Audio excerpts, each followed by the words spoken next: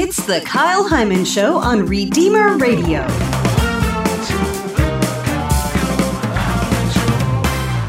Judge someone how you would like to be judged. Mm-hmm. So how would you like to be judged? Nice. Thank you for joining us for another episode of Catholicism with my kid. Hey guys, I'm Sebastian Hyman. So Sebastian, what are we talking about today? Well, I was looking forward to reading something called Matthew chapter 7, verse 25. No, 1 through 5. Oh yeah, okay. Sorry about that. Did you read it already? Yes, it's about being judged. Yeah. Does it say that's a good thing to judge others? Judge someone how you would like to be judged. Mm-hmm. So how would you like to be judged? Nice. Nicely? Mm-hmm. Okay. You want people to be merciful and forgive you? Yeah. Uh-huh. But does that mean let you get away with anything? No. Okay. See, I think sometimes people stop before that how you want to be judged. And it just says, stop judging that you may not be judged is verse 1. But it doesn't stop there. It continues. No. Yeah, judge how you'd like to be judged, which would mean fairly. Yes. Mercifully. But also, there's times that we do need to be judged. We do need people to point out when we make mistakes, but they need to do it in a kind way. Yeah, and love us. It talks about your eye. Do you remember the example? Pull a splinter from your brother's eye. Uh-huh. Ugh. Creepy. Yeah, does it say to do that? Take a splinter out of your brother's eye? Or not to do that? No. Why? Well, yes, actually. I think you take the splinter out of your brother's eye because, well, you love him. Okay. But it says, why do you notice the splinter in your brother's eye and you don't even notice the beam in your own eye? Do you see what Jesus is setting up here? This is Jesus talking this whole time, by the way. If I say to you, Sebastian, why are you worried about Frank having a splinter in his eye when you've got a beam? Or some of the translations say a plank. You have a plank in your eye. What do you mean, you're worried about plank? his splinter. What do you mean, plank? If I said I had a plank of wood, what would you imagine? Like you're carrying a plank of wood. How big of a piece of wood is a plank? Normal size, about 4 to 5 feet plank. A 4-foot plank or a 5-foot plank? Yeah. So you have a plank that's 4 or 5 feet long in your eye, and you're worried about somebody else having a splinter in his eye. How would I have a 4 or 5 feet plank? Well, he's exaggerating maybe a little bit, but he's pointing out you're worried about somebody else making a little mistake when you're making some big mistakes. And he says you're a hypocrite when you do that. Have you ever heard the word hypocrite? No, what does it mean? It means somebody who tells other people to stop doing something, but they're doing it themselves. Oh. So if I say, stop cheating, but I'm cheating myself. Like if I'm trying to teach you not to steal things, but I'm stealing, I'm not setting a good example and I'm being a hypocrite because I'm not doing what I'm telling you to do. Right? Yeah. And Christians get accused of being hypocrites a lot because we tell people not to sin, but we sin ourselves. Because everybody sins. Right? But that doesn't excuse our sin. And it doesn't mean that we can treat other people poorly because they have sins too. Right? Yeah. So Jesus doesn't say that we shouldn't remove a splinter from somebody else's eye. If somebody's doing something wrong, we should share that with them. But he does say first to take the plank out of your own eye before you help somebody else with their splinter. So he doesn't say don't take out the splinter at all, but first we need to take care of our own sin. We need to deal with our own failings. I'm understanding it now. Yeah. Before we start accusing other people and pointing out their faults.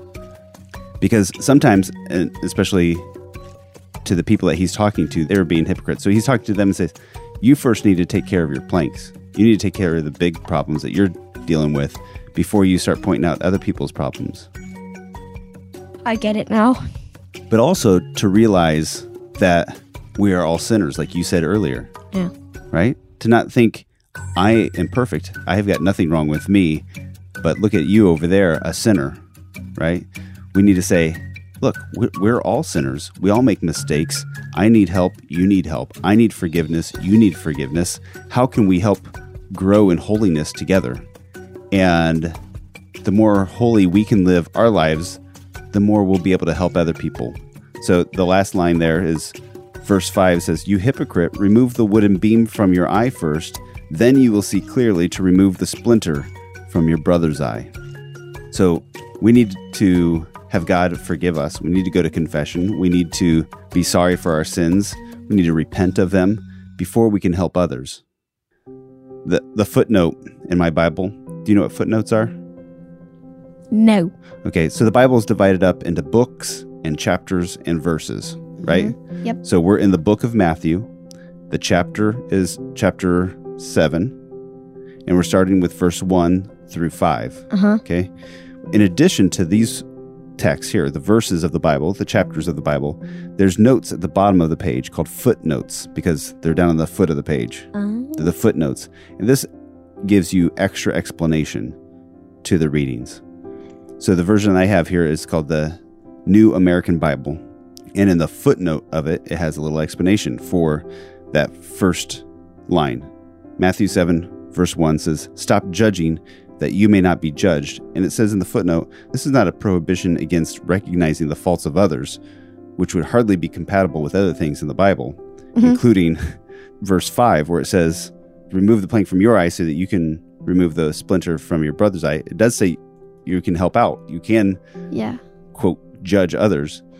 This isn't a prohibition against recognizing the faults of others, but against passing judgment in a spirit of arrogance, forgetful of one's own faults. We need to remember that we have our own faults, and we shouldn't be arrogant. Do you know what that word means? No. Arrogant would be thinking that I'm better than you. Oh, that's like vain, right? Vain, yeah, vanity, in a way. But it's saying, I'm better than you. You're doing this sin. You're a bad person. I'm a good person. But instead, we should realize, no, we are all created good. We're in the image of God. We make mistakes. We make sins. And we're all trying to get to heaven. And even if people don't realize that they should be trying to get to heaven, like God is still loving them and can work through them. So we shouldn't set ourselves above other people, put ourselves up on a pedestal, thinking that we are better.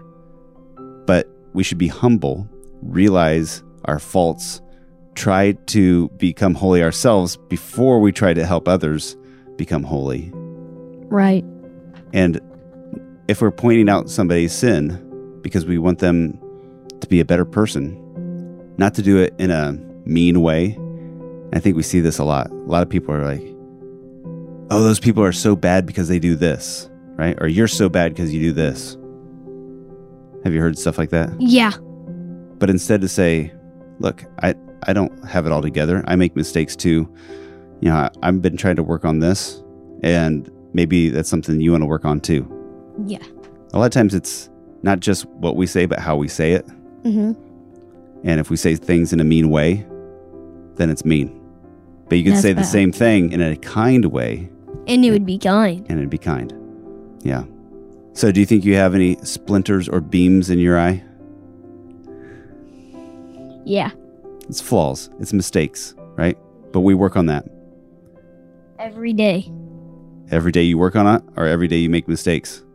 Make mistakes and work on it. Both. Good. All right. What's the moral of the story? Love somebody as you would want to be loved. Okay, good. Treat somebody that you would want to be treated. Mm-hmm. And help your sins before you help others' sins. Remove the plank and then remove your brother's splinter.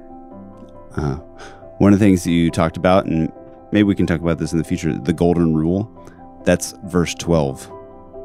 Matthew chapter 7, verse 12. So that's just shortly after this, they talk about the golden rule. Maybe that'll be on next time. Listen in. All right. Well, that's it today, folks. We'll see you next time on Catholicism with my Kate. Think that was good? Yeah.